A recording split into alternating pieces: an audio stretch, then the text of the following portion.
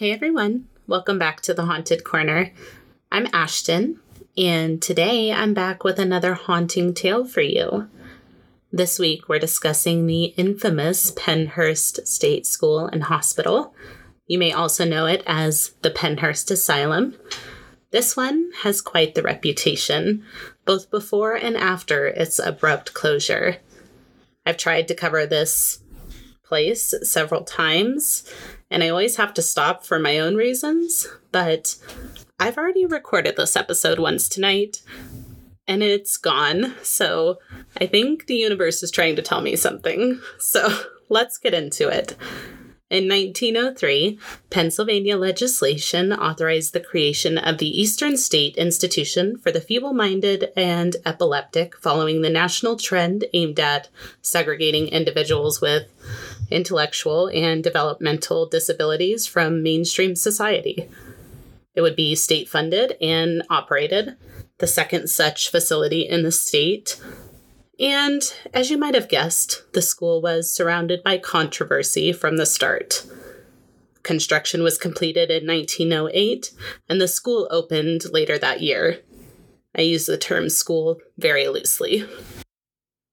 Pennhurst sits on over 100 acres of land, and there are multiple buildings on the property that are connected by a series of underground tunnels. Dining halls, kitchens, storerooms, cottages, teachers' homes, laundries, and power stations were also created along with the main housing units. Over 8 decades of operation, more than 10,500 individuals resided at the 1,400-acre facility. At its peak, more than 3,500 patients were in custodial care at Pennhurst.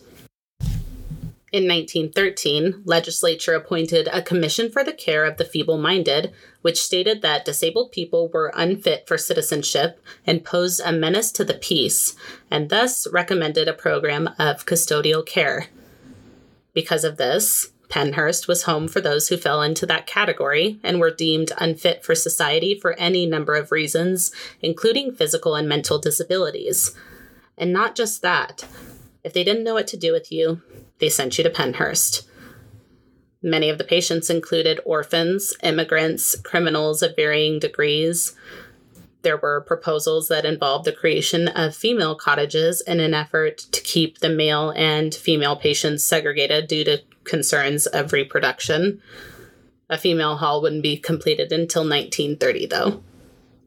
Of the over 10,500 patients that passed through Pennhurst, many believe that only half of them made it out alive.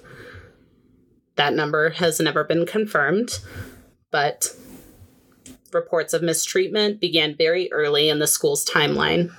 Despite the high number of patients requiring care, the state provided the institution with very low funding. There were very few doctors, nurses, and orderlies available to meet the patients' needs. Because of this, patients were left together in rooms, tied to their beds, unable to move with minimal care provided. Many of the young people who could voice their concerns claimed that they were abused and neglected. The patients would reportedly receive, on average, 3 minutes per year of psychological care. 3 minutes. They were punished for biting by having their teeth pulled, resulting in a lot of the patients having no teeth at all. The treatment was horrific. Pennhurst spent less per day feeding its patients than the local zoos spent to feed their animals. Many of the patients were loved by their families. This wasn't a place where a lot of the families would just go abandon their children. This was supposed to be a model facility for those with developmental or intellectual disabilities. So many of these patients were loved by their families, and this was the best thing they thought they could do for them, right? Well, they began to notice that their loved ones would appear to have bruises and poor hygiene during their visits, but there was very little they could do from the outside. From day one, Pennhurst was overcrowded, and this only continued throughout time. It was initially created to house 500 patients, but eventually the population peaked in the 1960s with more than 3,500 patients in custodial care at Pennhurst. With no funding, not enough employees, and a very large number of the most vulnerable population in need of care, things were at a breaking point. Up until that time, the public had mainly turned a blind eye to the facility and the mistreatment, but that was eventually going to change. Beginning in the 1950s, parent advocates, social workers, and attorneys joined forces to challenge the dehumanizing conditions at Pennhurst. These efforts ultimately paid off. In 1968, after having heard of Pennhurst and its history, a brave young reporter named Bill Baldini produced an expose on the institution titled "Suffer the Little Children." The expose drew public sympathy after it described the atrocities behind the doors of Pennhurst and showed images of caged children and others who were half-clothed, wandering aimlessly around the buildings. I'll link to the video on the blog post for the episode so you can check it out if you'd like. Just be warned, it's really tough to watch. For many people, this was the first they had heard of Pennhurst, but the name would stick in their minds after watching the broadcast. I mean, how could it not? The 5-part expose prompted nationwide outcry, a few lawsuits, and a ton of changes. One of the lawsuits was filed on behalf of one of the patients who spent time at Pennhurst. Her name was Terry Lee Halderman, and the lawsuit began after her family discovered unexplained bruises on her after a visit.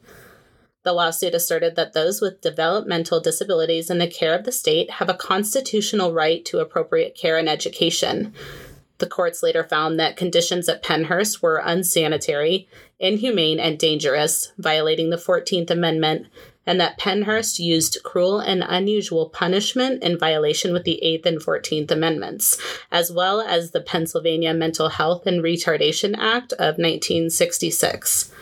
This lawsuit was the first of many that paved the way for greater educational opportunities and community-based living arrangements for people with developmental disabilities, and ultimately led to the end of mass institutionalism in the United States.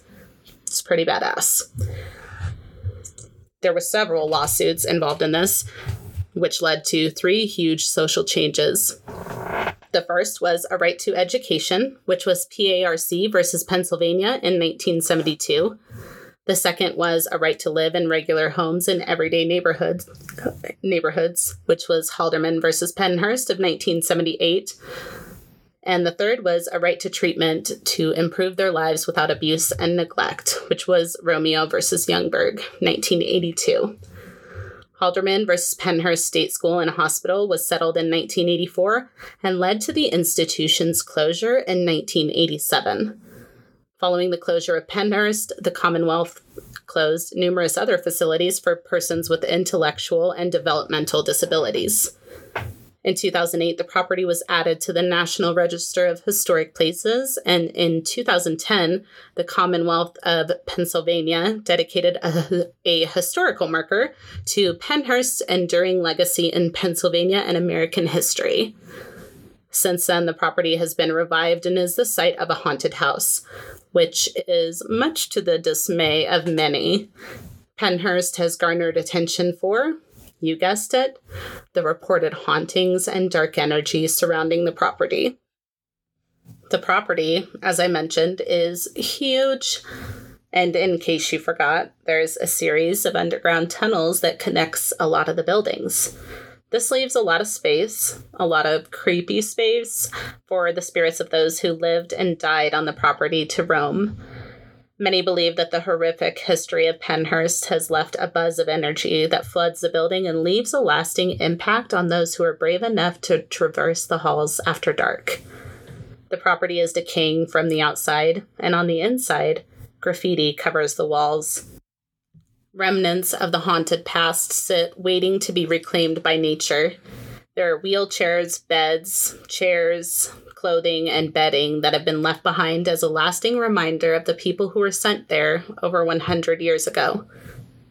Visitors who come to the property today report hearing doors slamming, voices, the sounds of crying and vomiting, as well as sounds of footsteps with no one around. Random music tunes have been reported as well, which is probably the most creepy thing to me. Unexplained music always freaks me out. Absolutely not. The most common apparition is that of a little girl wandering around the property looking confused and frightened. Some visitors have felt cold blasts of air as if something or someone is walking quickly past them. Others have felt what they can only describe as something pulling on their clothing or tapping them as if trying to get their attention. Reports of a former maintenance worker still roaming the property have been rampant, with many including similar details surrounding the smell of cigar smoke in the basement. Unlike many of the other reported spirits on the property, he is not a friendly one.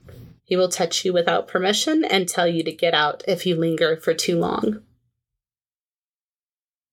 I found a Reddit thread from 4 years ago on the subreddit called Ghosts, and this poster's username is Goddess Lizzie.